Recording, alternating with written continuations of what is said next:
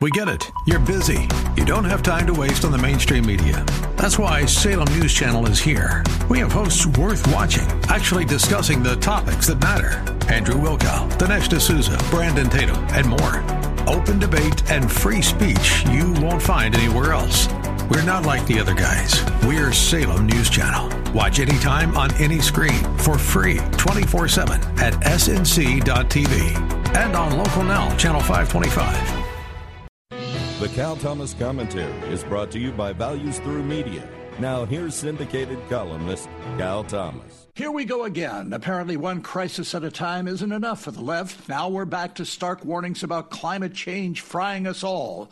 A UN panel comprised of about 200 scientists has predicted rising seas, melting ice caps, and other effects of a warming climate and claims it may be irreversible for centuries. They say unequivocally that it's driven by greenhouse gas emissions from human activity. This is the kind of hype we get during hurricane season from TV weather people interested in boosting ratings.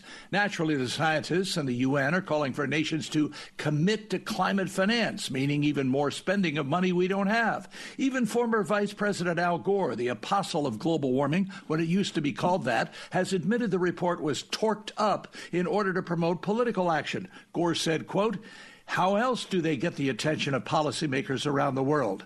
Go to climatedepot.com for the latest. We've heard all of this over the years." I'm Cal Thomas.